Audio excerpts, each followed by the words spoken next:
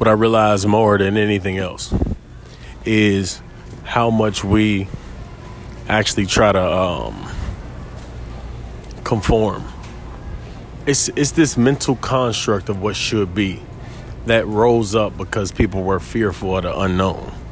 And so they made roles here that said you must be this way in this particular time frame, in this particular circumstance and situation, so we can make sense of the world and we can organize the world. But really, that's for people who want control. The people who want liberation and freedom don't say that. They don't say that. What they want is an experience of life. They want to experience life on the edge at the highest level. They want a 10 out of 10 experience on everything. They want to experience the peak.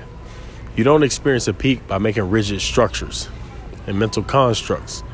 You live at the peak by living life and being life. That's completely different than anything. That's completely different than anything else that you can really that you can do. But I did that. I was a synthetic man. Meaning, I just did what I thought I was supposed to do. I did not recognize my power. I did not recognize what this world wanted me to do to it, what the universe wanted me to do to it, and what the universe was to me. And I'm here to tell you one thing.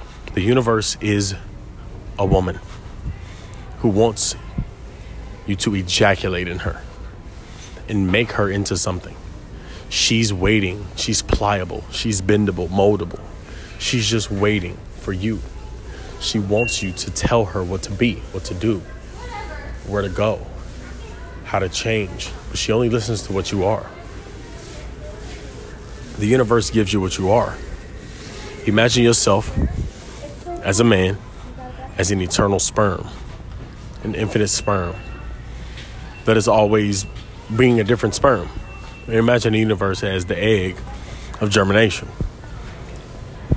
If you can imagine that, you got an idea about who you are. The egg doesn't choose anything. It just waits on you. And it keeps producing more and more. But she's so obedient that she'll even do the worst things to you.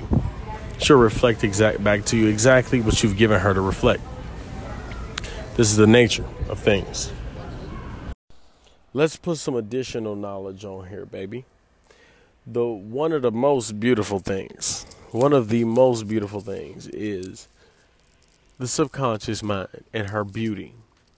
The subconscious mind in the Songs of Solomon was singing songs to her husband, which is the conscious mind. And Solomon was adoring the subconscious mind.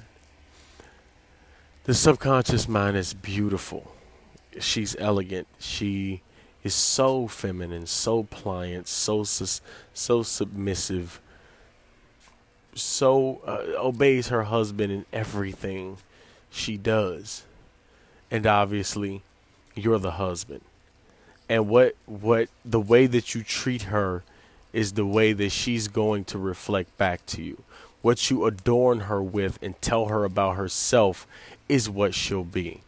Whatever you believe deep down about her potential and her capability, she will exercise and bloom into. That's a beautiful thing, to sow seeds of beauty into your wife, which is the subconscious mind. And this is the beautiful play of life. I've always loved love, and I've always been attracted to marriage. But the holy marriage is the marriage of me and the subconscious mind, because the reason why is because she's a perfect wife. You will never find a perfect wife in your physical environment. You will never find a perfect wife in another person. You will always find a perfect wife in the subconscious mind. She will give you the woman of your dreams. And in fact, I want the personification of subconscious mind as my wife. And that is every man's dream. And every woman's dream is to have the godly, conscious, full conscious man. The full consciousness of her man. His absolute form. She wants. And she would love to be the receptiveness of that. She would love to receive that. And this is the play of life. I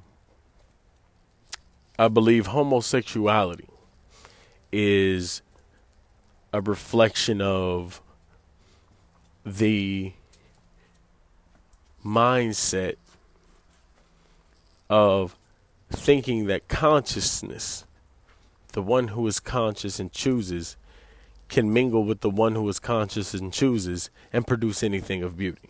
Or that the subconscious mind alone, by itself, it will produce anything either. It's that idea that that is what we call love. But the truth is, only the masculine and feminine principle can work together. And that is because that is the only thing that is true.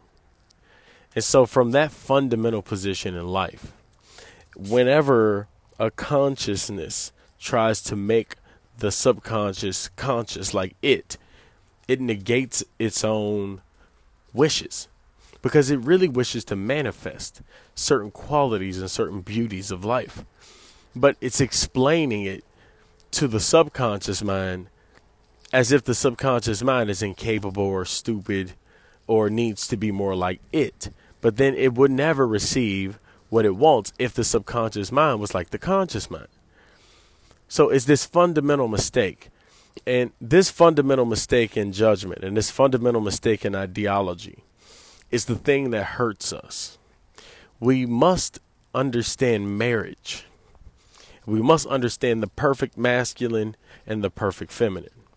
And when we understand those, we can understand how a perfect masculine and a perfect feminine is the most beautiful combination that exists.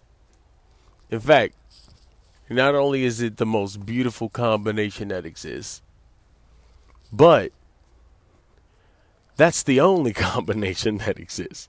And that is this moment, and that is you, what you are now. The conscious, the perfect union of man and woman. You are. Not physically, because physically you're obviously flawed in your limited form identity. But in your absolute identity, you're not. This is the most beautiful thing. This is the most beautiful thing.